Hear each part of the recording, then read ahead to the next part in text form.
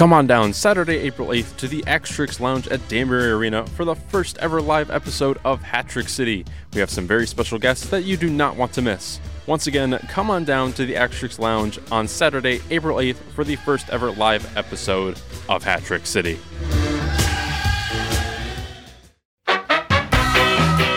Welcome to Hat-Trick City on WXCI 91.7, Danbury's only all-hockey radio show. I know that some in our audience don't know the finer points of hockey. You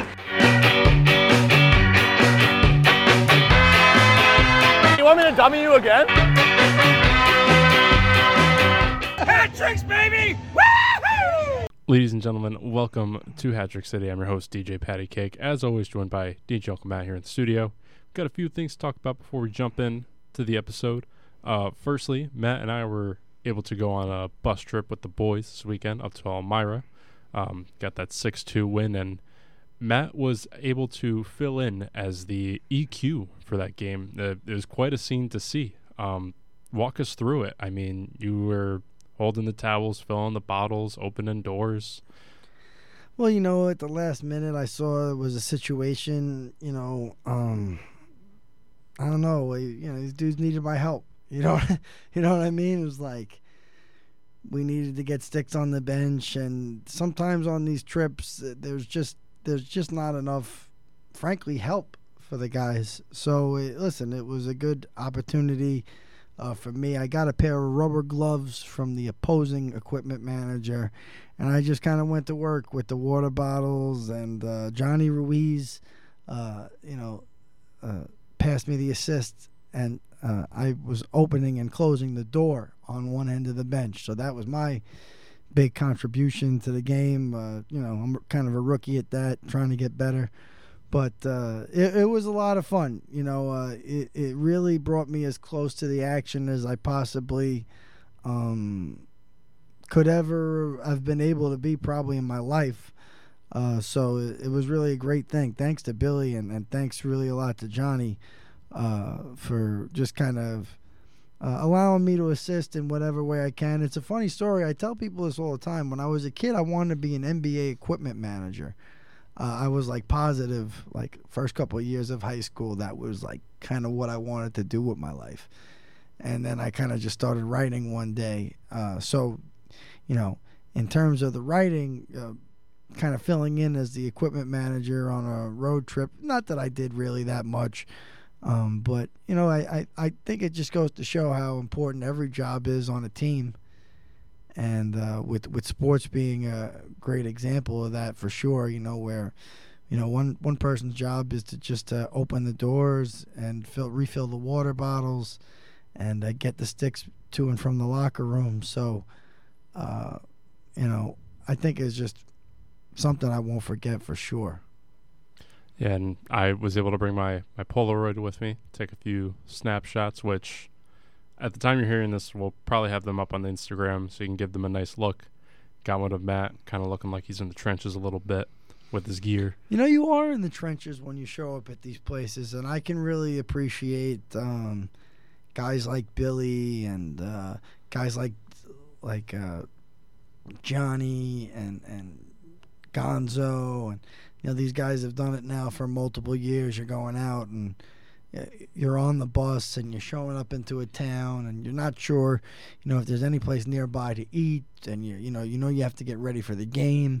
So it does take a lot. And my hat is really off to the supporters and the fans who supply the guys with snacks and stuff like that for these trips. We didn't take too much because we weren't going overnight this time, but it's always really humbling to see the fans contribute to the players' success, really. Of course, and we always want to mention this. You're going to hear it a few times throughout the show, but this Saturday we will be doing our first ever live episode right out of the Axe Lounge in the Danbury Arena. It'll be happening right at 6 o'clock, so it'll be going till around 6:30, 6:40-ish. So it'll be a nice little thing. You can come up pre-game, watch us kind of babble on with our guests. Not babble on, but we got a few pretty awesome guests coming on to talk, and it's going to be an experience for sure, and we don't want you guys to miss it. I'm pretty excited. I'm really happy with about the live show. It's just a lot of credit goes to Pat. You know what I mean? He's really kind of stayed on top of all the things we've needed to do with this show, uploading, editing the show. We've gotten more active. We've used some of the access that we've gotten on some of these road trips for Instagram. We're kind of helping the team with a little bit of content in some ways. So it's really great that we're going to be doing this live show. We didn't really come up for any more of a creative name than a live show. But that's what it is. It's a live show, live taping of Hat Trick City. And I don't know if I mentioned this on the last show, but we're going to have people from the Hat Tricks fandom on the show. The first guest we're going to have is Patricia Hutchison, who is the owner of the Peach Wave in Bethel. And she's just a tremendous Hat Tricks fan. She supports the team through the business. It's a place where Hat Tricks fans are frankly treated special. And there's savings to unlock and whatnot through them. We're also really lucky. We had to convince them to literally come down off the roof of a garage and not drink so much. Joe Trench will be coming on the show. Postal Joe, Danbury super fan. It's going to be great to have Joe kind of live in the building. Joe is a super fan of all sports, and I watched the national championship with Joe Trench the other night because, Postal Joe is Danbury's #1 hockey fan, and he's #1 sports fan, really. There's a lot of good sports fans in Danbury, but Postal Joe is Danbury's #1 sports fan. It was a great time watching the national championship with him the other night, and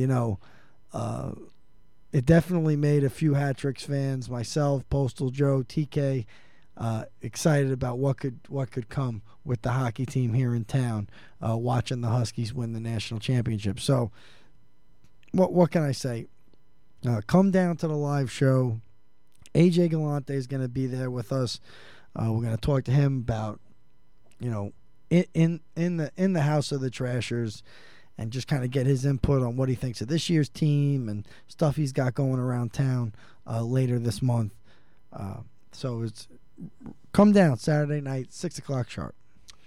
Yes, and last weekend we had a nice split series. Obviously, Elmira, big 6-2 win. It was kind of a weird game. We had a hot start, not so much really a good second period, but in the third we rallied, came back and beat them, and we after a tied 2-2 score. But Friday night was arguably the more interesting night out of the two. We faced off against Delaware for the last time in the regular season, and the big thing that everybody's going to be talking about with that game is that brawl that kind of erupted, in that last period with like about 4 or so minutes left with Basie and, Basie cross-checking. Yeah, and Dowler as well. But mainly with Basie, he cross-checked Yao's like neck, and that was like a big deal. Just kind of, it was like a dirty thing, just all together. He got suspended for 4 games. I personally think he should have gotten more.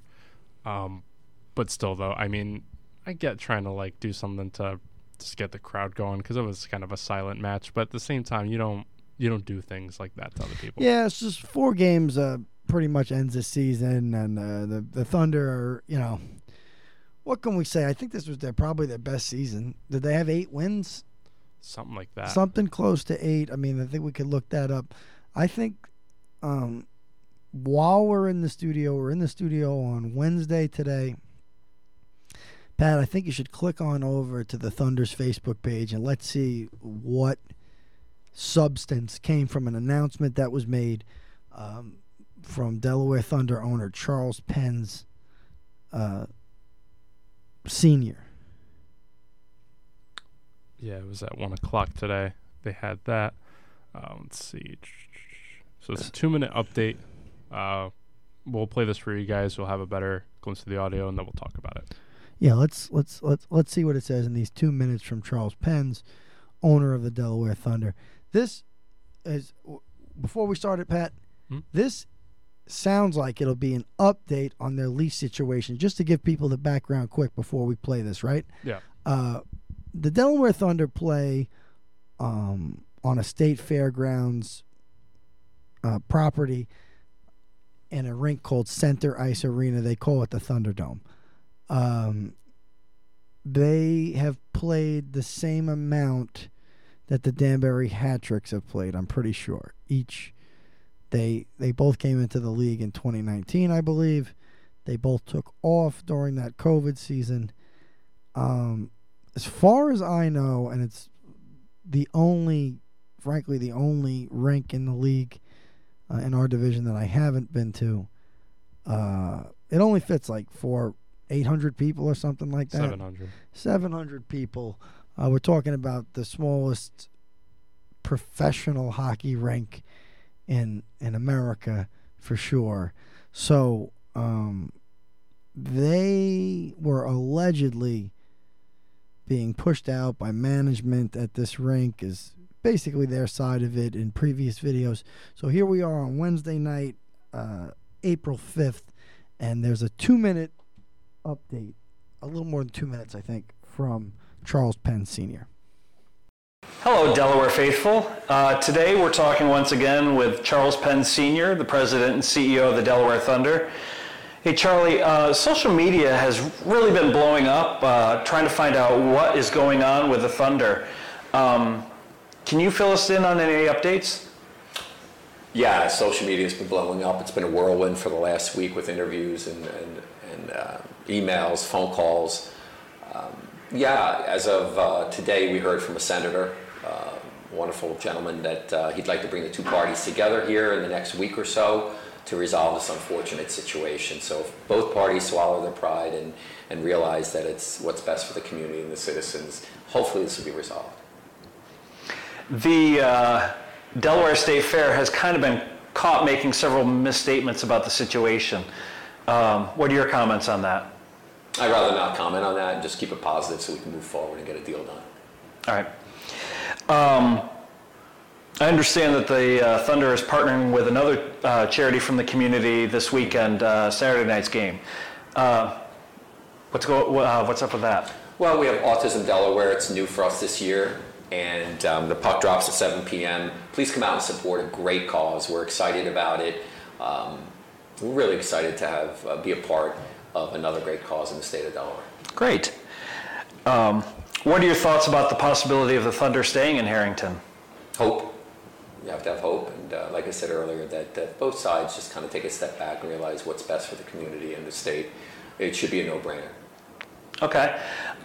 There's a lot of talk about the new arena possibly being in Dover. What are your thoughts on that? I think it'd be wonderful for the state of Delaware and for the communities and the skating community and the public and sports in general. It'll be a multi-purpose center. Mayor Christensen of the city of Dover has been wonderful. City council's been wonderful. We're probably going to get ready in the next week or so to form a committee to move the project forward. And that's why it's important to get an extension here for 2 to 3 years so the fans, the Delaware Thunder fans and our partners in the community still have pro hockey here until the new facility can be built. And that's why it's imperative that everybody gets together and makes this thing happen.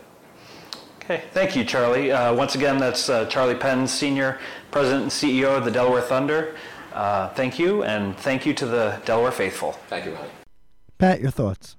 Really, I kind of feel like this is just reiterating what the initial press conference said.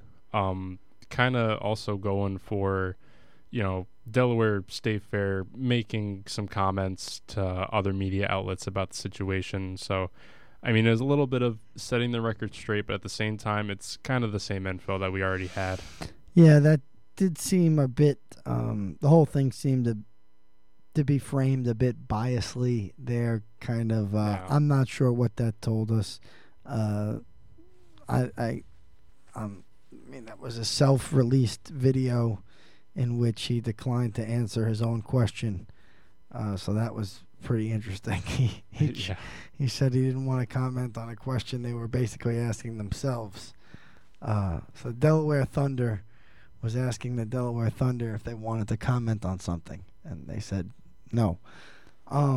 So I think that we heard a lot there. The Delaware Thunder are in trouble. This can't be good. This isn't good for anybody. This is definitely not good for the people who go to their games. I feel bad for those people. I don't feel bad for a rink that didn't make the proper improvements or anything they promised. If that was in case the fact, I'm not sure I necessarily feel too much sympathy for the Thunder. I listen, I want them to stick around. I guess it's an easier road trip for the Hat-Tricks, but I just don't know how anyone would have thought that you could make professional level entertainment money at a 700-seat rink. There are movie theaters. There are IMAX theaters with that many seats, probably somewhere, if you think about it. So there may be, So I just don't really, you're playing in the rink the size of a movie theater, and ultimately, I just don't know if it's going to work out in the long run there. We've been over this. The lightning has to strike in this league for there to be a new team in the Northeast. There has to be somebody willing to pay perhaps a union house. There has to be somebody who wants to invest in the city that has the rink as well. So, newsflash to everybody listening to the show, all pro sports teams are marketing firms at the end of the day. It's an entertainment-based marketing thing. And they're going out there to sell those sponsorships, to get involved in the community, to make money, to keep things going. Now, on the small level, that's just how they make money. Might not get rich off it or even turn a profit, but on the lowest level, that's how you make money. And you need somebody as dedicated as Herm is here to keeping it going, as the owners in Binghamton are to keeping that show that's been going on 50 years going. And, ultimately, if somebody, and I don't know who's involved now, not to cast any shadows, but, in Elmira, they could get it going. If there is somebody that believes, that wants to work on improving attendance, that wants to get fans in the seats no matter what, it's all reality. I think it's not reality that we're going to see the Delaware Thunder again. I mean, if they can't get this lease, I just don't know how they exist. Unless there is another small rink somewhere in Delaware that they could do this with. I don't know. I don't know how you do a team like this at this level in a place that doesn't accommodate at least 2,000 seats and doesn't have the and I think you're going to see that it could get tough for other teams in our division to keep it going after a while. But this message here from Charles Penn Sr. does not sound good for the Thunder. Yeah, and really to kind of piggyback off of that, I just have a gut feeling that this lease isn't going to get renewed.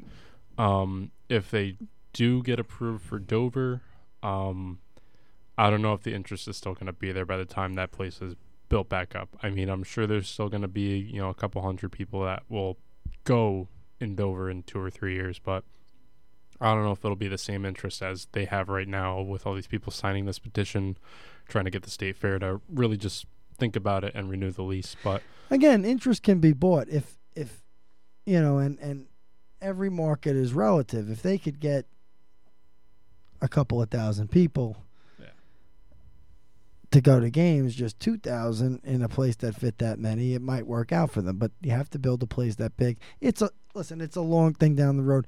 I've been involved with different minor league sports as a reporter, as a supporter in some ways. I could tell you this. This we're going to build an arena thing somewhere is one of the oldest lines I've heard in minor league professional sports. I can give you a guy in almost every region of the country who was playing in some minor league. It happened in basketball for a while. Who was playing in some minor league, and they were playing in a high school gym, but if they were really going to get the money to build a state-of-the-art facility in some downtown place, it's just not going to. It is a big task to accomplish, and I think just the tone of that video made it seem like the only place that this team, the Delaware Thunder, could continue to operate is Center Ice Arena in Harrington, and they are now out of their lease, so it doesn't bode good. And then to wrap up our intro, want to talk about the last two home games we have for the regular season. We're going to be playing a 2-game set against Elmira on Friday and Saturday. Really, if the guys play the way they did last weekend, I see no problem with this being 2 wins in a row, both nights. We kind of really know this team in and out already, and that kind of showed on Saturday even, being at a point where we had a tied game, kind of were at like a standstill for a while, and then just erupted to scoring 4 goals to win the game. So honestly, I think it's going to be a pretty good weekend for the Hat-Tricks, but I don't know if you got any thoughts that might differ. No, I don't think so. I think that we're at a point in the season now where these guys have been rolling pretty hard, and the opportunity is right in front of them. And I can tell that, just getting a chance to follow the guys a little bit and see how dialed in they've been over the last few months, and how much respect guys like Kyle Gonzalez and have been approaching the game with in the last few months. It's just something that's really inspiring to watch, and I think that there's been good leadership. Gordy's back playing with a bite. Toby Ojic has been really nails since he came back, and really just a tough competitor in every way. I think other guys are coming into their own, being more consistent. Zach Pamilion has been really tough up and down the ice. Has the opportunity to play both defense and forward, and he does well in every capacity. And I see that his skating kind of improves week to week. When Dowler's out there, he's been really tough, and I think everybody's been really stepping up their game, and it's fun to watch. So, as we look here at the last couple of games against Elmira, you're going to see familiar faces. I saw them from the bench Friday night. You see Luke Richards out there who played real tough when the Hat-Tricks came to town, I thought. Tristan Mock is now with Elmira. And, a fan favorite of the Animal House section, Justin Schmidt, will be back again this weekend. So it's going to be good to see him, too. It's a special time with these guys right now, and I'm just really trying to capture it the best that I can and hope for the best. Of course, and once again, make sure to come on down to the live show this Saturday at the Extrix Lounge at 6 p.m. out of the Danbury Arena. And without further ado, here is our first guest, Jacob Ratcliffe. Hey, this is Johnny Ruiz, captain of the Danbury Hat Tricks, and you're listening to Hat Trick City on WXCI. Hot chicks, baby! Ladies and gentlemen, welcome back to Hat Trick City on WXCI 91.7 and streaming online at WXCI.org. I'm your host, DJ Patty Cake, as always joined by my lovely co-host, DJ Uncle Matt. Today in the studio, we got Jacob Ratcliffe. Jacob, how are we doing today? Good, thank you. Thanks for having me. Of course. Jacob, you've been around a while now. How are you getting used to being on the team? Yeah, it's good. I think it was pretty easy to come in here with the group of guys that we have. Everyone kind of just welcomed me in right away, so it wasn't too big of an adjustment at all. Dude, I'm looking at your Elite Prospects page, and it's kind of like a UPS tracking like summary or something like that. I don't even want to.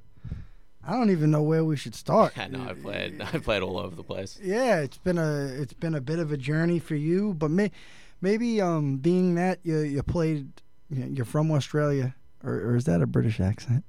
New Zealand. Close. No, didn't you? No, I'm saying, but growing up in New Zealand, how did you get to just be associated or kind of get around hockey at first?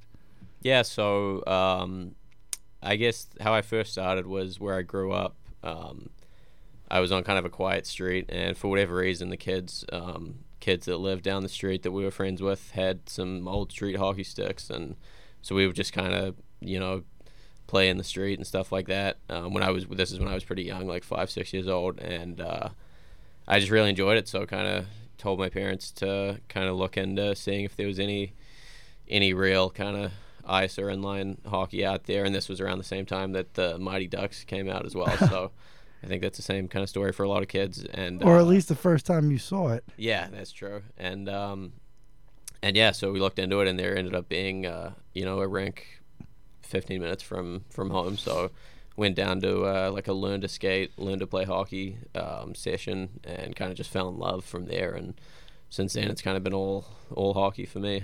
It's interesting because I think I first learned that New Zealand and Australia and a few other countries had hockey in it kind of from being around some of the Federal League guys in the early days of the league. Guys would go over and play for the Ice Dogs, and I think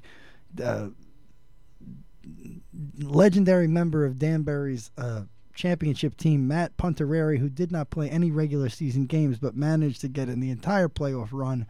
I think he also played in New Zealand I think he played for Canterbury. He did. I actually played against him. Did you?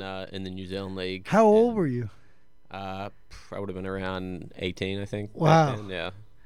What do you remember about that nut? Did he have he had like the shamrock mustache in those days? Yeah, right? no, he was definitely an interesting looking guy, and I heard a lot of stories too, because he had played in the Australian League as well with some guys that I played with there. So I've heard a lot about him. Yeah, I think Melbourne Ice Dogs. I think he was with Sydney Ice Dogs. Sydney Ice Dogs. It's Melbourne Ice. Yeah, that's right. So, So, your parents got you involved in hockey. Where was it? Like, where are you actually from? So I grew up in Christchurch, which is Canterbury, that team that he played for. Same area. I grew up there, for most of my life until I was around, when I was 18, I was already overseas by this point, but then my parents moved up to Auckland, which is the biggest city in New Zealand. So that's kind of where I guess home is for me now whenever I'm back there. But yeah, I grew up, and where I first learned to play hockey and all that was in Christchurch. So tell us a little bit about coming to North America. Like, where does that decision, where does that fork in the road kind of happen for you? Yeah, so I mean, obviously, it's a minority sport back home. So if you kind of, when you get a little bit older and you want to get more serious at it, you kind of have to head overseas. And for me, it was kind of all I ever wanted to do. And back home, it's not obviously as big as over here. So I was kind of playing up a few age groups and stuff, and really wanted to just go overseas and play at a higher level. So when I was 13 or 14, I think, my grade 9 year of high school was when I first came overseas, and I'd been trying to get my parents to send me for a few years before that, but they waited until high school, and then I went overseas for my first grade 9 year of high school there. Where'd you go? I went to this school called Harrington College in Quebec, just outside Montreal, for 1 year. And then for the next 3 years of high school after that, I was at a different school just outside Ottawa, Ontario. Did you leave Quebec because of the French? No, that school actually shut down after the 1 year that I was there, so Wow. I kind of didn't have a choice. But so that must have been a little disorienting, right? You just got here, now the school's getting closed. yeah, I mean, it didn't really matter for me as long as I was somewhere playing hockey. It was kind of, that was all that. So all did that like mattered. another team in the same league recruit you, or? It wasn't the same league, but quite a few of the players that were at the original school that I'd been at had decided that they were going to this other school. So that's kind of how I heard about that, and then decided to go over there. What year was it that you came over? Is that 2011-12 was actually the first year. wow? So it's been a long run for you've been over here for a long while now. Yeah, no, I do kind of feel like it's sort of my second home over here in the States a little bit. What about something that I think not a lot of our fans know? Just I guess to explain it, I'm sure some do, but there is a lot of there's a professional league in Australia, and I believe New Zealand. They play around the same time of year, right? So it's kind of like, do both of those leagues play when our North American season ends? Is that when it starts? Yeah, that's right. So it's not actually professional technically, but yeah, both those leagues run during the Southern Hemisphere winter, which is, the same time as the summer over here. So it ends up being they're allowed 4 imports each team, so 4 non-local guys.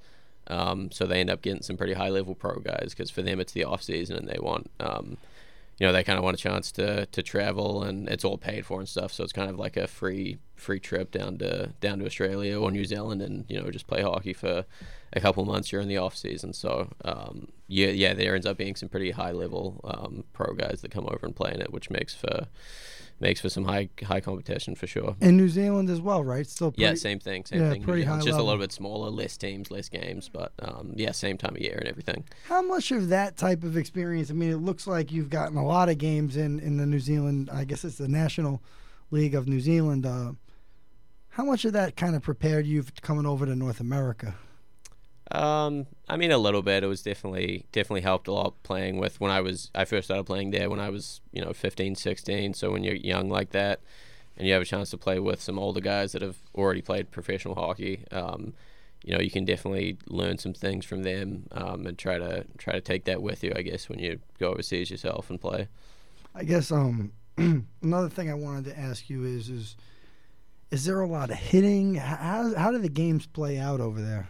There's definitely a lot of physicality and a lot of skill, but is it similar to kind of the physical game that like they played in England, where it's a little more physical? Similar to that, I'd say just the biggest difference is there's a lot less kind of systems overall and stuff like that compared to the pro game or the college game or anything like that. It's just a lot more kind of a lot more run and gun offense, which makes for a lot of high scoring games, and it's fun to play in and fun to watch for the fans too. So yeah. So it looks like you even played in the world, on the world level for New Zealand a little bit. Are you still kind of in the pool for that, or? I haven't played for a few years for them, but they still compete every year. Although they did miss with COVID and everything, they weren't able to play for 2 or 3 years. But this season they'll be back in about a month or two. Actually, the New Zealand team is playing. It's in Turkey this year, their division. So is it Division 2? Division 2, Group B. So Group B, that's yeah. like the 5th overall in the whole kind of world standing. Basically. So yeah, but no, that's definitely a great experience too. When I did play there a few years ago, you go to some interesting countries and play against some interesting countries and stuff. So that was definitely a lot of fun. I don't know if this is. Do you think you'll have a chance to play again for them, or? I think at some point, yeah. Just right now, the timing doesn't really work because it's kind of it'll be in April. So we're looking to. Are you in touch with them? Yeah, no, those are all my really good friends are the people playing there. So yeah, it sucks. I mean, I wish I would be able to do that, but right now at this point, kind of with me, obviously we're looking to go deep in playoffs and stuff like that. So the dates just don't really work out, unfortunately. But do other members of New Zealand's national team or kind of that pool of guys, do they play professionally in North America? No one professional. There has been quite a few guys have come over and played like my prep school hockey and junior hockey as well, when they were kind of younger, and then ended up staying back home after that. So I think right now I'm the only one that's in North America playing, but a lot of players do have different experiences kind of at different points. Does New Zealand have a draft pick ever? No draft picks. Wow. Yeah. And a lot of people don't know how tough it is to actually even have a draft pick in hockey, because if you think about it, there's a lot of countries that compete in the World Championships, but if you look at the lower teams, I mean, Italy has only ever had one or maybe two players trained in Italy drafted to the NHL. The first one that comes to mind is can't think of his name right now. He's a big defenseman who played in Thomas Larkin, who was like kind of part of Columbus Blue Jackets. Drafted him for a while. He was a big defenseman working with him. But at the end of the day, it's even if you're in the top. What is it in the top? Is it 18 or 16? Even if you're in that top group, it's pretty hard to get a draft pick once you get past all the Americans, all the Canadians, all the Russians, all the Finnish and the Swedes and other people that that basically make up the big pool of people being drafted. How was that something that ever played in your mind? Not so much about being drafted, but just the odds against you. When you came over here, did that ever play into your head? Yeah, I think you kind of realize pretty quickly, when I was back home, when I was like 10, 11 playing, you don't really know too much about it. And then when I first came over, when I was 13, 14, that first season, I was playing in Quebec at like the highest level for Bantam, and it was just definitely an eye-opener as to kind of how many really good players there are. And obviously even from that group of players, it's pretty slim to kind of get a chance to even get drafted. So right away you can kind of see when I came over to Canada just how good everyone is, and how limited how many limited spots there are to kind of move on to the higher levels like that.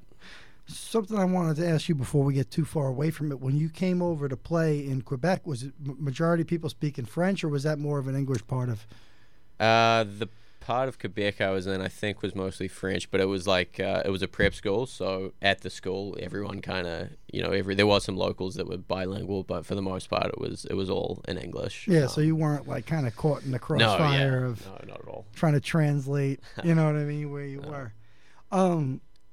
Again, there's like a little bit of 6 degrees of separation. You ended up you played a bunch of junior hockey, actually, before we get into the connection, but you played a bunch of junior hockey. It looks like, how did you then go from those prep schools? Did you get recruited from there? Did you look for teams? How does it go to kind of get you down to the States? Because it looks like you played in Wilkes-Barre. Yeah, so, I always wanted to play college hockey. That was always kind of the end goal. And obviously the path to do that is by playing junior hockey, either in Canada or in the States. And at first I was going to look to play juniors in Canada, but there was kind of a rule. They had like import rules and stuff up there. So I ended up coming down to the States, and you just kind of try to find some teams that are kind of looking for guys. And Wilkes-Barre was the first spot that I ended up. And then I was in South Shore Kings, which is in Foxborough, Mass, for the next kind of two and a half seasons after that. So, and then it led you to Westfield State, where ironically my brother actually played college basketball, and he lived for 4 years. You never really run into. Sometimes you run into people who went to that college. How did you end up at Westfield State? I guess you just I guess if you're from another country and you want to play college hockey, you're like, New England school, I'll do it. Yeah, exactly. I mean, I think it's just because I was playing juniors in Massachusetts.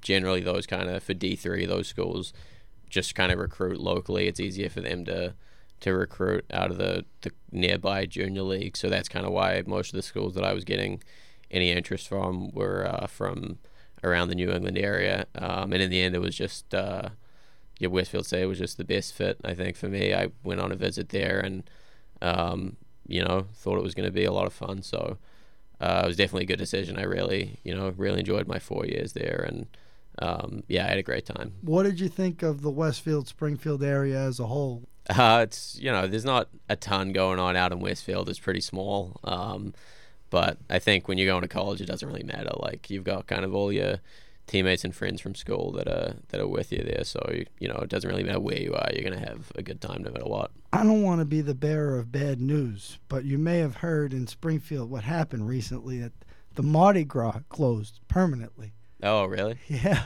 I didn't hear that. See, he already knew what it was. But we'll let the fans just Google what the Mardi Gras in Springfield is, but it's a unfortunate closure of a long-time business. Anyway, moving on.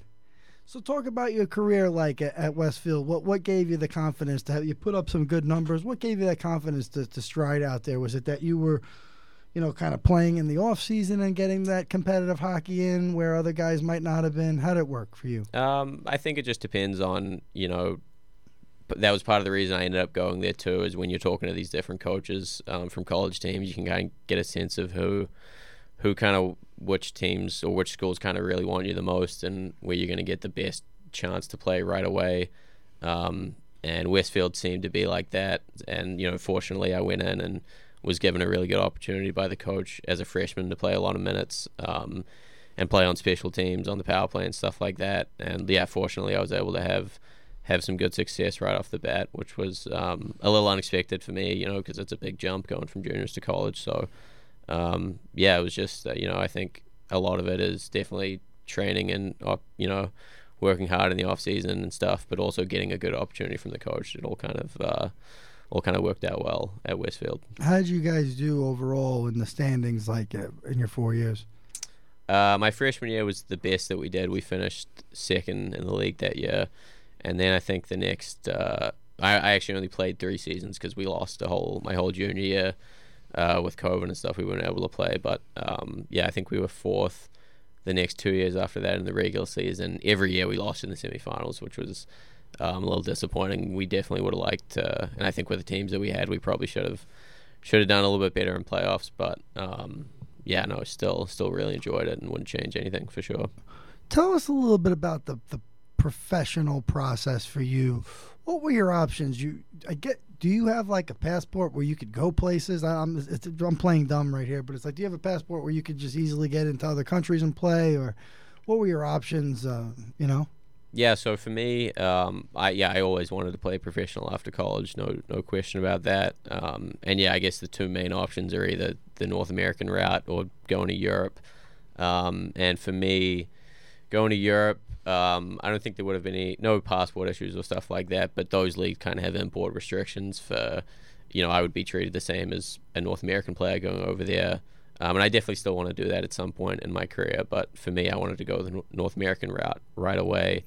And to do that, it's not too complicated, really. You just, once you sign with a team, you get the paperwork to get a visa, and then, there's normally no issues with that. So that's what I have kind of here, to be living here kind of legally and getting paid to play. So something that we sometimes do is, why don't you take us through college ends for you? You graduate. I'm sure it was a rainy day in Westfield, Mass. Tell us what happens there. Like, what happens as far as hockey-wise within the days or weeks after you finish school and you're able to move on? Yeah, so I always knew that I wanted to, like I said, stay in North America to start. And I had some teammates in college before who were, a few years older than me that had gone on to play in leagues like the SPHL or the FPHL. So that was what I was looking to do. And a lot of guys, have agents or advisors. And one of my former teammates who was playing in the SPHL at the time, I kind of talked to him and he put me in touch with his agent. And then, once school finished, I initially wanted to play some guys right after the season. They finish out the year in pro, and I wanted to look to do that. But with the visa, it turned out I would have had to fly all the way back home and then come back. So just kind of too much admin there. So I ended up not doing anything right at the end of my senior year. To get those end of the year games, and Yeah, and then so then over the summer. It was a pretty simple process for me, kind of in June. Did you play in New Zealand last summer? I played in the Australian League last summer, yeah. So, in June, I think, early June, the first, the team that I started the season with, Quad City Storm, in the Southern Pro League, they reached out to me and just signed with them from there. So it was a pretty simple process in the end. And then what happened while you were there? So then, I started the season with them for the first kind of little over 2 months, I want to say. And then, unfortunately, was put on waivers by them, and then picked up right away by the Macon Mayhem, another team in that league. And then I was there for another little over 2 months, I'd say. And then was released by them about 6 weeks ago now. And then, wasn't able to kind of get another job in the Southern Pro League. So then that's how I ended up coming to Danbury. Yeah, you got here pretty quickly, I guess. After how long did it? Like, what was that little window that brought you here? What was that process like? You get in touch with Billy. Who knew who? Yeah, it was about 2 weeks. Initially you kind of just waiting to see if you can. Where'd you go? I stayed in Macon for the first kind of week and was just waiting it out to see if there's any other teams in that league that want to pick you up, and then when that doesn't happen, you kind of figure out where you're going to go from there. And I had a few connections with Danbury because the coach in Macon was Nick Nieder. So he knew Billy. Billy ended up calling me and talking to me, and so that's kind of how we got in touch. And then I also had played with another former player here, Cardish and Carrick. Yeah, sure. When I was in Quad City, so I talked to him, and he had only good things to say about his time playing here and all that. So it just ended up being a pretty easy decision, and just kind of hopped on a plane the next day, flew up here, and was playing that weekend for Danbury. Yeah. So the coach in Macon was Nick Nieder, legendary Danbury player. He's the first player ever signed to the Danbury Whalers. Most people listening know who Nick Nieder is. If not from Danbury hockey, they probably know him from Westco, where he was running the goalie room for years. Take us a little bit through, what on a day-to-day basis, like, do you call your parents at a certain time every day, or how does it work for you? Because I imagine that at least some of the people you want to be in touch with the most are on a completely different schedule, right? Yeah, so obviously there's a big time change for back home. So typically I wouldn't be able to talk to anyone until probably like 2-3 in the afternoon. For us over here in the States would be when that's kind of 8-9 a.m. back home, when people are first starting to wake up and all that. So I've been away from home for a while. You kind of get used to it. I probably only talk to my parents on the phone maybe once every couple of weeks, maybe a little bit more often with my dad, just after the weekend, talking about the games and stuff like that. But it definitely with WhatsApp and all this stuff, you could text all day. Yeah, exactly. WhatsApp, Snapchat, everything these days, you can kind of just stay in touch with people pretty easily. Have they had a chance to come over here and see you play, even in the college years? Like, how often did they make it over? In college, they made it out once in my sophomore season, and then they wanted to come out senior year, but there was still some travel restrictions and all that, so they weren't able to make it out then. But they did come this year, actually. Really? At the start. It was kind of funny, the timing of it. They had this trip planned. This is when I was playing at Quad City, to come out and watch me play some games there.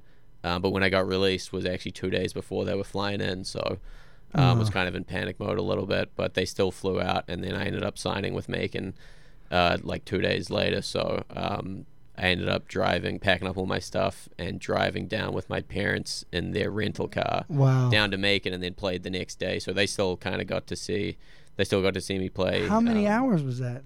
It's like a 12-hour drive. You guys got to see a lot of America, huh? Yeah, a lot of highways, I guess. But it worked out in the end. They just had to change their hotel rooms a little bit. But yeah, that's kind of, I told them that's all part of the journey with the playing life. pro. It's kind of, you get moved around quite a bit. So. Oh my God, I can only imagine the total number of hours traveled for your parents in that sequence there. It kind of sounds amazing. When you're dealing with something like that, did you guys just make the best of it? I mean, yeah, pretty much. I mean, it was a little stressful at first because you don't know what's going to happen. And then fortunately, I was able to sign with another team right away. Actually, while they were on the plane, so I had to wait till they landed, and then told them, all right, as soon as you come here, we got to turn around quickly and get down to Georgia from Illinois. So that was a long trip, but. Where is it? Moline, Illinois? Is that where Moline, Illinois, yeah. So. For some reason, I thought they were in Des Moines, Iowa. Imagine. And I guess I'm wrong. Yeah, well, we lived. It's kind of right on the border, so all the apartments were actually in Iowa, but the rink is just over a bridge. Is it Des Moines that's right there? No, not Des Moines. It's in Bendorf. So Des Moines, I think that's a USHL team. I'm pretty sure. Oh, maybe you're right. Yeah.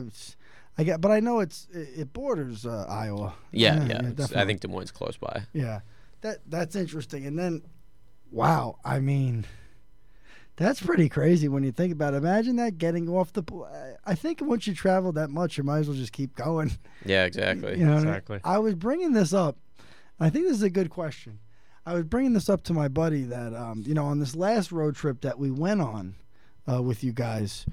Some of the listeners might not know. Me and Pat went with the team to Elmira this weekend, and it was a there and back type of a trip. But you know what I was saying? You never really appreciate a good and well-stocked gas station until you travel like 4 or 5 hours in a clip for a hockey game. You know what I mean? And you play, you get, think about it. It's like a 12-hour process, right? It's 4 hours to get to the game. Some of these games we're playing. Then it's about 4.5 hours all said and done for the game. And then it's another 4 hours back. You know what I mean? And so the question I have for you is, it's 2 o'clock in the morning. We've been driving for 2 hours. We pull over to the best, most well-stocked gas station in the world. It could be a Sheetz. It could be a Chestnut. It could be a Royal Farms. It could be a 7-Eleven attached, even though 7-Eleven doesn't have a lot of great food options, okay? What are you coming out with? It's 2 in the morning. You got another 2 hours to go. I definitely have a bit of a sweet tooth. Ooh. Like that kind of stuff. So I'd say some of those Rolos, little chocolate caramel ones. I definitely get some of those. That's probably my go-to. And maybe some kind of chips as well. Any type of sweet drink, or are you just a water guy? No, I don't normally drink too much pop or soda or anything like that. Probably just water for me. Coffee guy? Or? I actually don't drink coffee. I never started, and I guess there's really no need to now. Unless you ever have the taste of it, or? I have tried it. I just didn't really like it, and fortunately, we don't have a job where we kind of need to be up too early or awake for too many hours of the day. I can kind of go home and take a nap after practice. So maybe whenever I get a real job, I'll start drinking coffee, but not right now. Pat, what are you coming out with? And this is another caveat. It could be your ideal. This could be your ideal gas station. Now, this could be it could be a Sheetz if you want to be. It could be The Cumbies. It could be exactly. It could be Cumberland Farms. It could be your favorite one. It's 2 in the morning. You got another 2 hours to go. What do you want? And you're hungry. I'm hungry. I mean, if it's a Cumbies, I gotta go mac and cheese bites all the way. Those things really hit the spot with some marinara sauce on the side. It's like a mozzarella stick, but just like amplified. And then probably like a Shirley Temple or something that they have in the machine. I'm just a glutton. I think I would go in if it could. Let's say it's a Sheetz. I was gonna say you're probably gonna pick Sheetz. I'm gonna pick a Sheetz because I was hoping that we ran into a Sheetz on the way back from Elmira. We didn't. There was one in the vicinity, but I didn't want to suggest we stop at that point. I think I'm getting a made-to-order pizza with pepperoni, a Tabasco Slim Jim, and a Snickers bar. That sounds like such a brand deal. The way you just a made-to-order pizza. Come on, cuz. You know what I mean? With a Slim Jim by Tabasco. Yeah, a Slim Jim with Tabasco sauce. Yeah. You know what I mean? And I think. Dude, I'm pretty sure you went on because we sat together on that bus ride back, and you went on about Sheetz for probably about an hour. Dude, we needed to I just can't figure out why. I every imagine gas the place station, is good, but you were like, the Sheetz, dude, the Sheetz. And then we'd stop for a little bit, talk about something else, and you're like, oh, well, then the Sheetz. Well, it's important, dude. You know what I mean? I honestly, if we could just split it between Sheetz and Wawa all over the country, I think we'd have a more united nation. But, Jacob, take us through just since you've been here in Danbury, what kind of, what's been your impression of the team, the fans, the town, and how you've adjusted? Yeah, it's been pretty much all positive for me. I mean, obviously it helps when you're winning. I think we've only lost the one game since I've been here, so anytime you're winning, the mood's always going to be light. Guys are joking around in the locker room and stuff like that. But at the same time, guys aren't satisfied. We're still working hard every day because ultimately all this regular season success doesn't really mean anything, right? You gotta get the job done in playoffs. So that's what everyone's pretty dialed in on at the moment. So it's a good mix of kind of having fun and working hard at the same time and trying to get all the details in our systems and game ready to go for playoffs. But yeah, playing here it's been great. Obviously, at the Danbury Arena is pretty fun place to play. I think it's would be a hard place to come in as a road team. Our fans are pretty loud and support the team no matter what. So it's a really fun place. It's a fun place to play, I'd say. I think I'm glad you mentioned that yourself, because I kind of wanted to ask you. I remembered I did. Is how do you compare Danbury Arena's atmosphere and the way the arena is built and stuff to the rinks that are in Australia and New Zealand, where they do play professional games? Yeah, it's pretty. It's different. It definitely holds more people. A lot of the rinks back home would like be 1,000 people or something. Yeah, closer to like Watertown. If you've been there, that's probably kind of what more of the rinks back home look like. So, it's good in Danbury. You can fit a lot of people in there, and they do. So, it's definitely a really good atmosphere, and the fans back home are really good too. They get behind the teams and stuff as well. But there's a lot more kind of physicality and fights and stuff like that over here, I think, which kind of just adds to the whole atmosphere, especially, in Danbury. They love everything, heads, fights, goals. So, there's been a lot of that since I've been here. And then one thing I kind of saw, because I'm trying to get into Australian hockey just over the summer, I noticed that some are like built for just like community and they have like no glass. Is that true? Yeah. That is true. Most rinks, I'd say, like the rink that I played at in Sydney, does not have glass. It's got Really? Yeah, just when they this have hockey. 2 teams out of that same rink. 2 teams in Sydney, 2 teams in Melbourne, and then teams kind of all over the rest of the country. But yeah, a lot of the rinks they'll just have really tight netting that kind of comes up during for when they're doing hockey. So yeah, it's definitely a little different playing without glass for sure. That's something that takes a while to get used to for most of the guys that come over there. And then kind of like the gameplay of it too. Like, how does it compare to hockey in the States? Like, is there less or more hitting, or is there the same amount? Fights even? Probably the same amount of hitting, I'd say. Less fighting for sure. I think they go by the international rules. So I think if you fight, it's like the rest of the game you have to sit out. It's not just 5 minutes like over here. So yeah, there's definitely a lot less of that. But it's definitely a different but exciting style of hockey, I think, to watch. In Australia, do any of the guys get paid? Technically, no. I mean, the teams kind of provide, for the import guys that come over, they typically provide flights, accommodation. They'll give you a vehicle to use while you're there and kind of set you up with a job if you want it and stuff like that. So it's kind of like a free, I guess, working holiday, you could say. Did you have a job while you were there? Yeah, I worked at the rink actually, driving the Zamboni, which was interesting. But have you ever driven the Zamboni here in Danbury? No, I have not, and I'd probably have to relearn because this was the first time I played over there, so a few years ago now. So last time you didn't? Yeah, no, last time I had a different job, but it was definitely a lot of fun playing over there. Do you plan on going back this summer to play there? This summer, I'm not going to. I just need the time off. I mean, it's definitely, like I said, it's a good experience playing there, but at the end of the day, you do end up playing hockey kind of year round, so you need the time off in between seasons, and especially playing.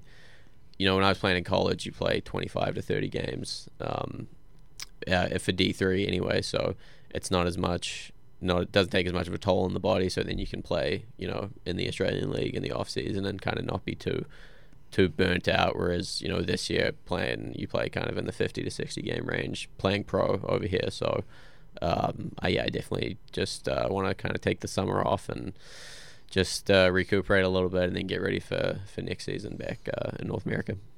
Tell me something before we let you go. I don't know why I'm thinking about this recently, but you played in a country, grew up in a country, a non-traditional hockey country. What's your I don't know why I'm asking you this. I think it's just more because you grow up and you in these other countries, maybe stuff isn't quite as available, but like what gear did you grow up playing with, and what do you prefer? You a Bauer guy, you a CCM guy, Warrior? Little mix of everything. Growing up, head to toe, what do you like best? Head to toe, I guess I have to say Warrior because that's kind of what we use in this league. But growing up, I would use a bit of everything. I would order a lot of equipment from Hockey Monkey. It's like a kind of big website here in the States. So that's where I would kind of get most of my stuff from. The shipping must have been brutal. Yeah, the shipping was brutal. There was you could buy stuff back home too, but they had kind of limited selection. It was mostly Eastern stuff back in the day in New Zealand. For whatever reason, they had some kind of deal with the one pro shop that there was. So most kids would use that. So then I wanted to use the opposite. So I would just get kind of whatever I could from overseas, really. But yeah, I think I'm using mostly Warrior stuff now for, sticks and gloves and helmets. That's just kind of, at this level, you just use whatever the team gives you. So what skates do you wear? I'm wearing CCMs at the moment. Jet Speeds? No, Tacks. Wow. But they're pretty old. So I'm looking to got to get a new pair pretty soon here. So go ahead, Pat. Ask him the questions that we ask everybody. Well, we always got to ask, favorite place to eat in Danbury? Favorite place to eat in Danbury? I actually don't live in Danbury. I'm out at the farmhouse, which is in Pauling, New York. So I don't spend as much time in Danbury as the other guys. Trying to think. Mina's is good. We've been there a few times. Other than that, I don't know what kind of places that are specific to Danbury. I'll go with Mina's. Yeah. What's something that you get very maybe at this point you don't miss it anymore, but what's something that you really miss from back home that's so much easier to get food? I don't know about in terms of food and everything, just missing kind of my friends and stuff, family mostly. In terms of food, I'd say it's the opposite. There's actually a lot of good kind of chains and places over here that we don't have back home that I'll miss when I'm back home, like Chipotle or stuff like that. Wow. I really enjoy over here, but we don't have that back home, so I typically would probably, it's kind of the opposite. I almost miss a lot of the American foods when I'm back home. I wonder what in a big country like Australia, what do they have in place of Chipotle? Is there a Taco Bell or Mexican chains? Yeah, they have a few different kind of Mexican chains and stuff like that. They have all the same fast food places, McDonald's and all that. But those kind of other places, that stinks. They've kind of just got a lot of their own stuff, really. Well, I don't know, man. I think you've been having a pretty good season, and you're a really poised player out there. What are you looking towards here in the last couple of games of the season as we wind it down? We're looking at 4 final games here. Last 2 weekends. This is your first professional season. How would you assess how it went? I think it's been, for me, it's been a pretty turbulent season, I guess, playing for 3 different teams now. And had kind of different experiences with all of them. But, here with Danbury, I think the biggest thing for us is we just want to win out no matter what so that we can finish first in the league and kind of get that home ice for playoffs no matter what. That's kind of the biggest thing for us right now is, I think we already clinched the division, but we want to win out so that no matter what come playoff time, whoever we play, we have home ice because I think it's a big advantage just in general in this league, but especially for us with our rink in Danbury. It's obviously it's a big advantage playing there. So I think the biggest thing for us is to just, try to win these next 4 games and get some big momentum heading into the playoffs. Jacob, I gotta say, pretty awesome story. Thank you for coming on, and we wish you the best of luck through these next few weeks leading into playoffs. Yeah, no worries, guys. Thanks for having me.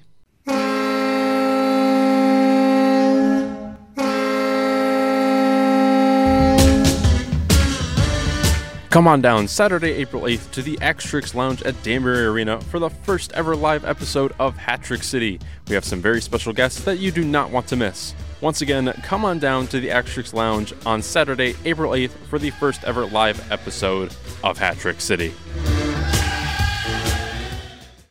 Ladies and gentlemen, welcome back to Hat-Trick City. I'm your host, DJ Patty Cake, as always joined by my lovely co-host, DJ Uncle Matt. Today, we got on Matt Caranci, current Mississippi Seawolf, and obviously a former Danbury Whaler who was a part of the championship season.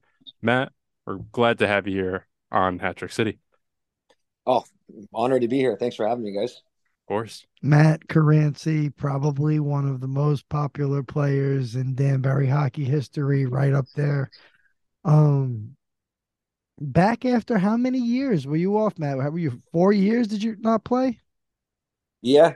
My last season was 2017, 2018 with the Wolves. And I planned on playing after that. But after a Cinderella season, we won the cup as big underdogs. And other things kind of went on. And I just said, that's it. I'm good. I'll go, I'll go out on top, I guess.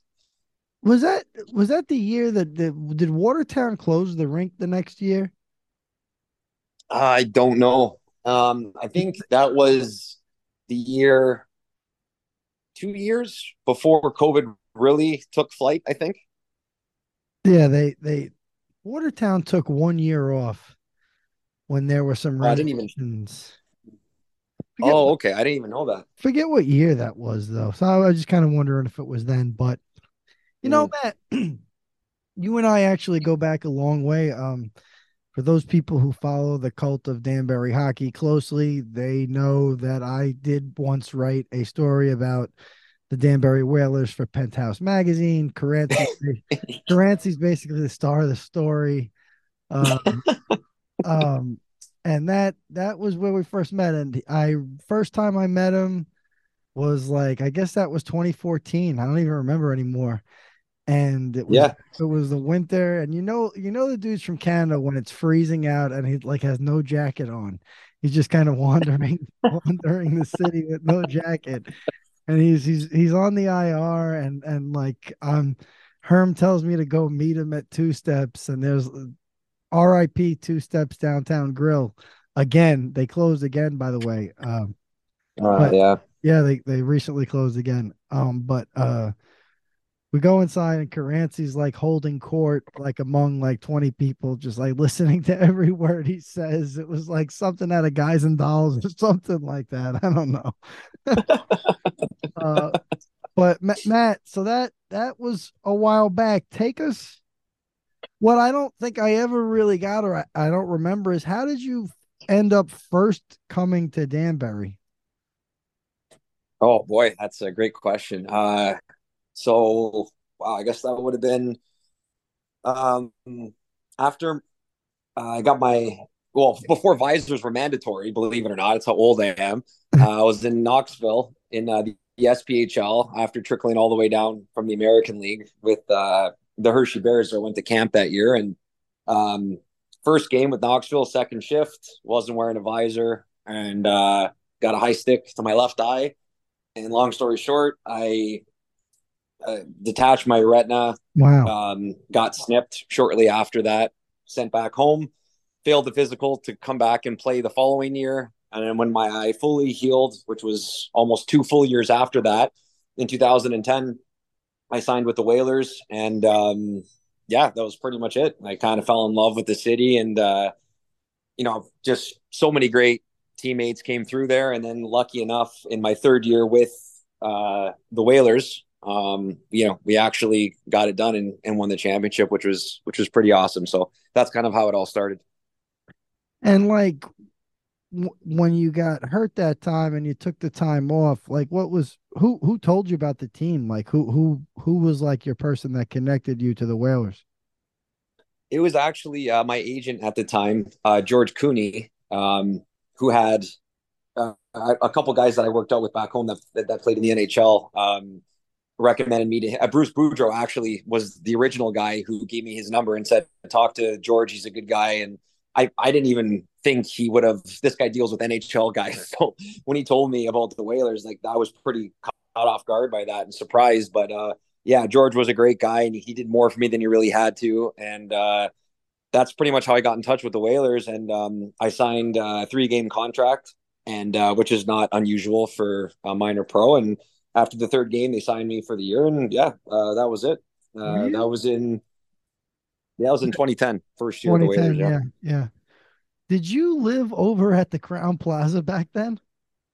I did, yeah. What would like that? There's some.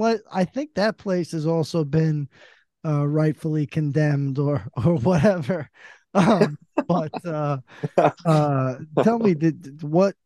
That's kind of like a legendary place in Danbury hockey history, the Crown Plaza, kind of in that second wave of the Whalers and stuff. There are stories of like 6 beds in one room. What went on there? Well, a lot of things that I probably can't talk about, but it was pretty cool because I mean I don't know what went on after, but when I was there, a better question is what do you he says I don't know what went on after. A better question is what do you remember about those early days in Danbury, like coming here, kind of just being a young guy trying to get your feet on the ground? I mean, it was great when I came here. I didn't really know what to expect, and then after I met the guys in the locker room and seeing it was run, everything was run really professionally, and it was great on the ice. And I learned so much in my first 2 years. Like if you watch me play, tapes from my rookie year with Danbury to my 3rd year, it's night and day. And that's all because of my teammates and the coaching that I had. But then off the ice, was just absolutely incredible. I mean, New York City is a train ride away. Jersey's not that far. And Danbury itself, I mean, there's a lot to do, more than meets the eye. And, being a single guy there, we had a lot of fun. So it was a blast. Matt, tell us a little bit about getting adjusted kind of to the pro game. You had taken some years off. Was that always your ambition to be a pro, or were you just kind of writing it out at first? What was kind of your mindset? No, I mean, I was hell bent on playing pro at on some level, and after I got cut from the American League and then the Coast, and then got injured the following year, I just basically said, screw it. I'm going to put all my eggs in one basket. I'm going to do this at some point. I didn't really plan on how long it was going to be, but I was determined to do it at some point. And just ending up with the Whalers by chance and then end up, staying there and playing there for 6 years was incredible. And it just kind of snowballed, year after year. I enjoyed it more and more. And, guys that play minor pro know that, if you do well, the older you get, you make a little bit, obviously, more money than you do when you're a rookie. So that obviously helps. But that's pretty much how it went. And I enjoyed, every second of it along the way. Take us through kind of, when you guys won that championship 10 years ago now, what sticks out in your mind about that team as a group? That's a great question. I would say team toughness would probably be the first thing if I'm thinking on ice. We played a lot bigger than we really were. And Joe Pace, actually, who I obviously is my teammate this year, and a guy that I battled with for pretty much my entire time in Danbury. I mean, we hated each other on the ice. We were mortal enemies. Me and Billy McCreary, the current coach of the Hat Tricks, we were pretty big enemies as well. And the one thing I think they'll both tell you is that that championship team, it was just team toughness. Even the goal scorers they weren't afraid to muck it up. They weren't afraid to go into those dirty areas. We had no perimeter players on that team, and I think that's one of the reasons why we were so successful. That. And because we were so tight off the ice as well. There's no one on that team that I wouldn't gladly go to dinner with. You know what I mean? And if I'm being honest, I can't say that for every other team that I've been on. And if you ask anyone else, I think they'll tell you the same thing. There's that one team that you're on that just, everything kind of comes together. And if you have the talent and if you're lucky enough, you get the bounces, you might just be lucky enough to go all the way. And that's kind of what happened that year. What about kind of moving on from there? You stuck around and were with the Titans, but what ended up where did you end up when you you kind of moved on to what I'm saying is how did it end up when you moved on to Watertown? Well, you know what? Danbury didn't have a team at that point. After the second year of the Titans, I think it was, right? I think there was no team in Danbury, so that was pretty disappointing for me because at that point, you got to remember, at that point, I had spent 6 seasons in Danbury and obviously wanted to come back. The 1 year that Danbury had a team that didn't play for them, things just didn't work out. And so that's why I went to play for Espo in Watertown.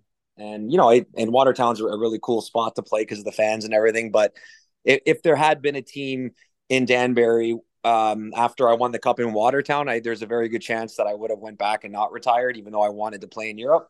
But when I was retired and I heard that Danbury was getting a team back, I was really excited for you guys because I know the fans there and they deserve to have a hockey team. So I was really happy to hear that. And I would be lying to your face if I told you that I didn't, consider coming back 2 years earlier than I did just to play in Danbury. But yeah, obviously I didn't. And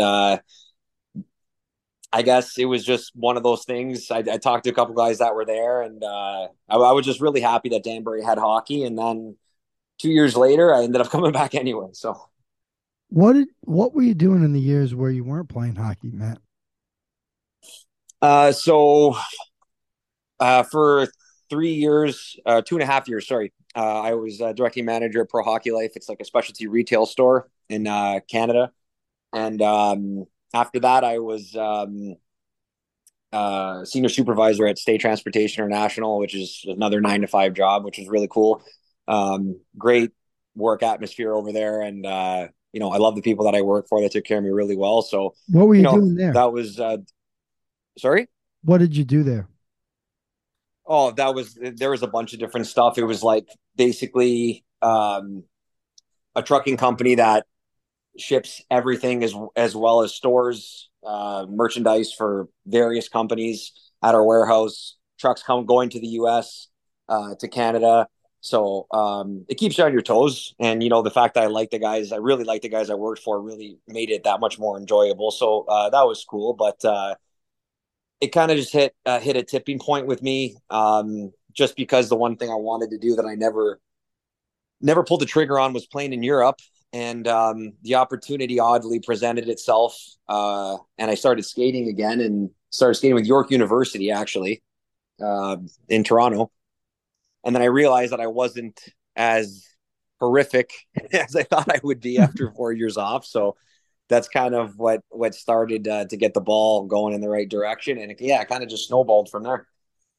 What I wanted to ask you was, now that you're back, you are another guy who basically appeared in the first season of the Federal Hockey League.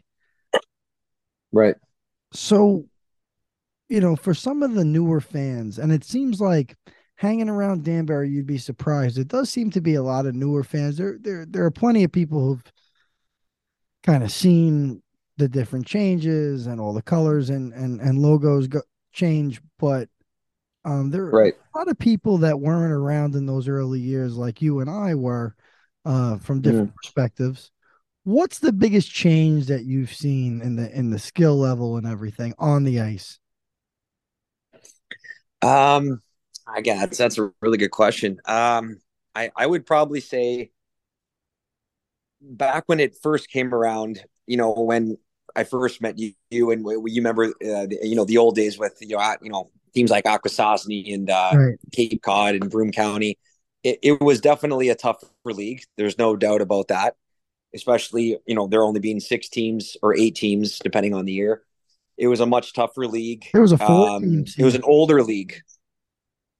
Definitely an older league. So there was more experience. We had guys that were, that had a lot more guys that played in the East Coast, playing in the league, guys that played in the IHL, even guys in the UHL.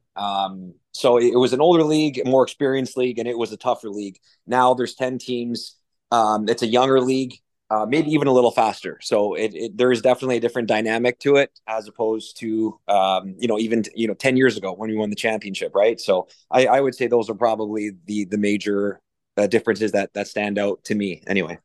Tell us a little bit about the setup down there in Mississippi. Obviously, you were with Phil Esposito for a while. They made a change.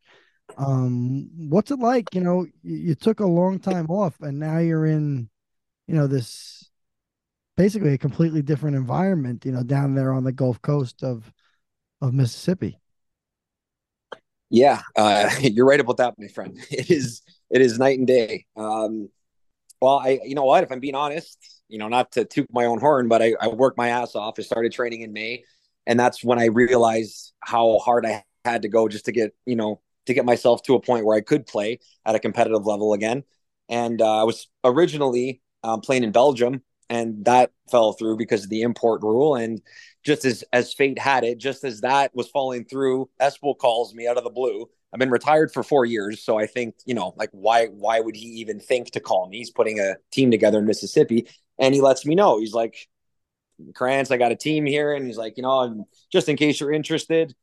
He has no idea I've been training or anything like that, and so I tell him, and I said, thanks anyway, but I'll be playing in Belgium this year, and then that falls through. So I basically call him back, kind of like with my tail between my legs, and I'm like, hey, you still got number 19 available? And he started, we had a good laugh over that. And yeah, that's pretty much how it took flight and came down here. And it's it's a great setup. Off the ice it's a dream living down here. Took a little bit of getting used to. I'm used to having my winters, pretty cold, with the exception of playing in Louisiana, of course. So it was definitely a change, playing here in the winter, but I mean, it's great down here. They didn't make the playoffs this year, but, I'd find it very hard to believe that a place like this in this hockey market wouldn't attract, the best of the best. So the Seawolves are definitely going to have some pretty competitive teams in years to come. What's the vibe like around town? Like we hear that it's on the beach and stuff, but like nobody's reported back to us. What's the city and the town like? I mean, Biloxi's pretty cool. As a town, there's a lot of unique places. I'm from Toronto, so things are pretty, in terms of rules and laws, it's pretty tight back home. Here, it's like the Wild West, and I absolutely love it. It's great. Not only is it a carry state, so it's kind of like you walk in a restaurant, you see someone just rest their piece on the table, and you're like, well, that's cool. You know what I mean? Like it's common. You don't got to worry about shit like that. And you go into, you're in downtown Biloxi and you order a vodka 7 or whatever your drink of choice is. If you don't finish it, you just ask them for a to-go cup. Wow. I didn't even know that was a thing, and you just walk out in a little plastic cup with your drink ready to go. And like back home, that's just not even a thought. Like that does not happen.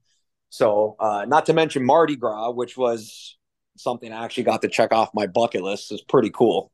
That's a whole nother story, but it's a different world down here for me, and I absolutely love it. I'm in my element. I think it's great. So where are you living? What's your living setup like?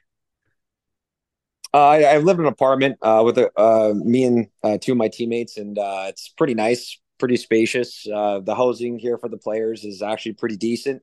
It was developed a little late, so in training camp, guys were living in hotels until the residence was built and finished because they had just purchased it. So it was a little tight at the beginning of the season, especially for the rookies. But after that, it's pretty nice, pretty decent setup. So guys don't really have much to complain after that. Not to mention that, you walk outside the Coliseum, literally right across the street is the beach. So you can't really complain when you got something, a setup like that going on. Exactly. And, I kind of wanted to ask, what was like the feel when you first started playing, like, because you hadn't played in the league for, 4 or so years. What did you kind of notice immediately that was just different?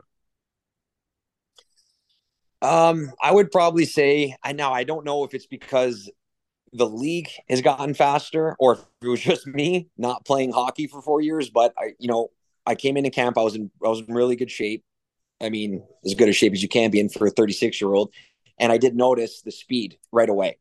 And like I said earlier, that's something that, not that it was a slow league before 10 or so years ago, because it certainly wasn't. But like I said, guys were a little bigger back then. They had more experience. It was tougher. And I feel like now, if you're a smaller guy in the league now, you'd have no problem making it, because it's just more geared. Even the SPHL, I feel like, watching games there, same thing, is just, the speed stands out more so than it did before.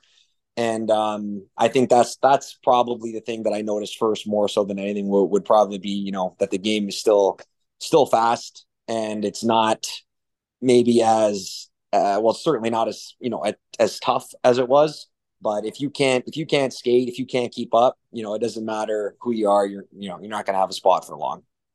Exactly. And a few weeks back, you guys played us here in Danbury. What was it like coming back to Danbury after, so many years? Were there any emotions kind of going through your mind of, wow, it's been a while. It's like you kind of felt like home, possibly. Oh yeah, definitely. Yeah, I'd be lying if I said if I didn't have that. It felt definitely felt a little strange. And once I got on the ice, just going out and turning right onto the ice to go to warm up in the other end of the ice felt strange right away. So right in warm-ups, I was kind of like, had my eggs scrambled a little bit. Very, very strange feeling. And, after that, it's quick, it's brief, and then you just click in. You're like, it's another game, time to zone in and, go play a hockey game. And, didn't expect anything less from the fans. They were, with the exception of, a few fans in Section 102 that I know really well.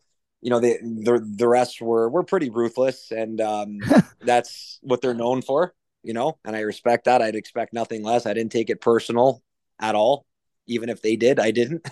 So yeah, it was really cool to come back and play there, and yeah, it was a really good experience. You know what I wanted to ask you, Maddie, man?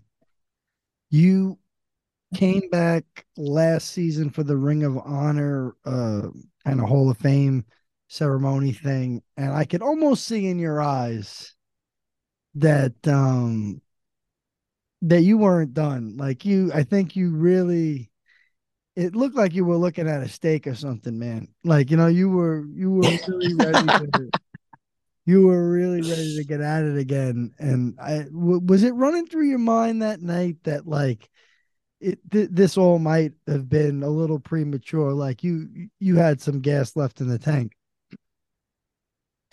Well, I guess I don't have as good as poker face as I thought, Maddie. So thanks for that. Yeah. But, you're absolutely right. After that night, I remember going back to my hotel room, and I called my grandfather on the phone because he watched it, and yeah, we talked a little bit. And I had already been thinking about that before, but after that, it definitely hit me. You're 100% dead on, balls accurate with that one, buddy. It definitely hit me after that. I've kind of been there with my own thing, and it's like, wow, I could probably still do this if I wanted to, type of, it looked like that was going through your mind. It was. And, talking to a few people, old friends that I had there, I know I remember talking to Nosy a little bit and Brownie as well. And I got to meet the Galantes for a second time and, talk to them and a few other people there. And we're all asking me about, my past and stuff like that. And what I was doing at the time. And it definitely got me thinking, that I think I wasn't sure, but I'm like, I think I'd still be able to do this if I really wanted to. And then when I got back home, winter turns into summer, and then, you go out and you skate with some guys, and you don't expect to be very good. And then you're like, you know what? I was nowhere near as bad as I thought I would be. And that kind of, it's a mental thing, right? It kind of snowballs from there. And yeah, that's pretty much what happened. So it definitely did have an effect on me coming back, for sure. And, just kind of as an aside, was there any reason you didn't get into any type of senior hockey in the last few years? Is that just not your thing, or? You know what? I'm the kind of guy that, when I'm done with something, I'm done, and I don't look back. I'm not a rear view mirror type of guy. So once I hung them up, I wanted nothing to do with it. Sorry? Until that one night. Yeah, exactly. Yeah. So, even my buddies couldn't even get me to play men's league. Like I literally hadn't skated for years, and I got back on the ice just to go and make some extra side cash, work in a hockey school and then working as a shooter at a goalie school. And it wasn't much, but it was just something to do for a little bit of cash, and it was fun, right? Getting back on the ice, minimal skating. So, yeah, I mean, I even stopped watching hockey for a bit, believe it or not, after I retired, and it wasn't intentional. I just kind of lost interest in it. I would watch, only Red Wing games. That's it. And anyone that knows me will tell you, I would watch any hockey game at any point. So it's weird how that kind of works. It's like when you're fed up or you had enough, you just kind of want to shut it out. You have no interest in it as a whole, and then it just comes it comes roaring back to life when you least expect it. So, do you think you're going to get into coaching after this, or what's your plan, man? Well, I said no the first time, and I didn't. I had a few offers to kind of get into coaching, and in the Toronto area, even if you're not coaching AAA, you can make pretty good money as a side job, and it's not something I would do to collect a paycheck. You gotta be invested. Your heart's got to be in it, or it's not something that you should do. So I'm gonna say no because I don't see myself doing that, but I've been wrong before. Yeah. So I really don't know, but the way I feel now, after playing, I'll play one more year next year and that'll be it. I doubt that I'll get into coaching, but like I said, you never know. So you think you're going back to Mississippi? No, I won't be coming back here. I'm going to definitely play 1 year in Europe and see how that goes, and maybe a second year after that.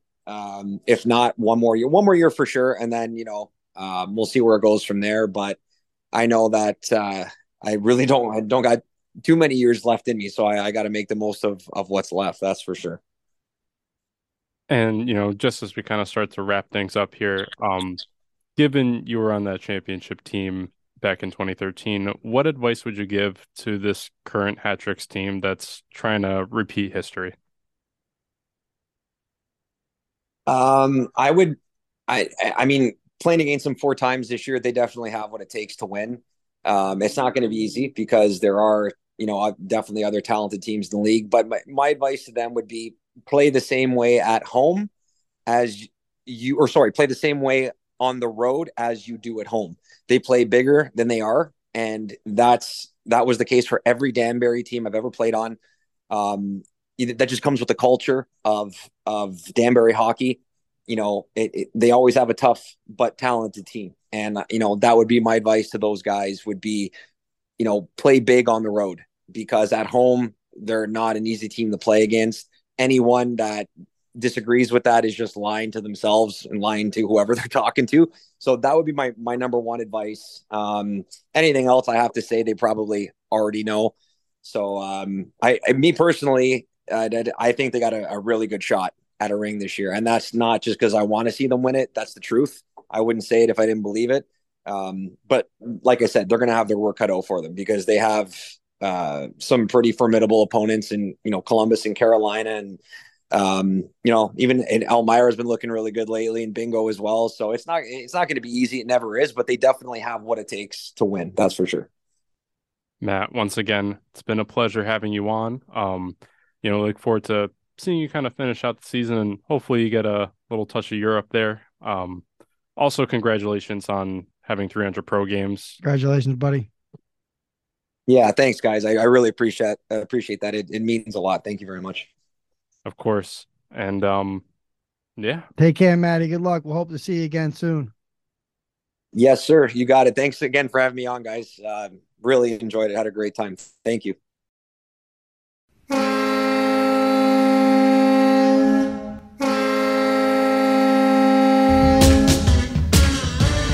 Come on down Saturday, April 8th to the Axe Lounge at Danbury Arena for the first ever live episode of Hat Trick City. We have some very special guests that you do not want to miss. Once again, come on down to the Axe Lounge on Saturday, April 8th for the first ever live episode of Hat Trick City.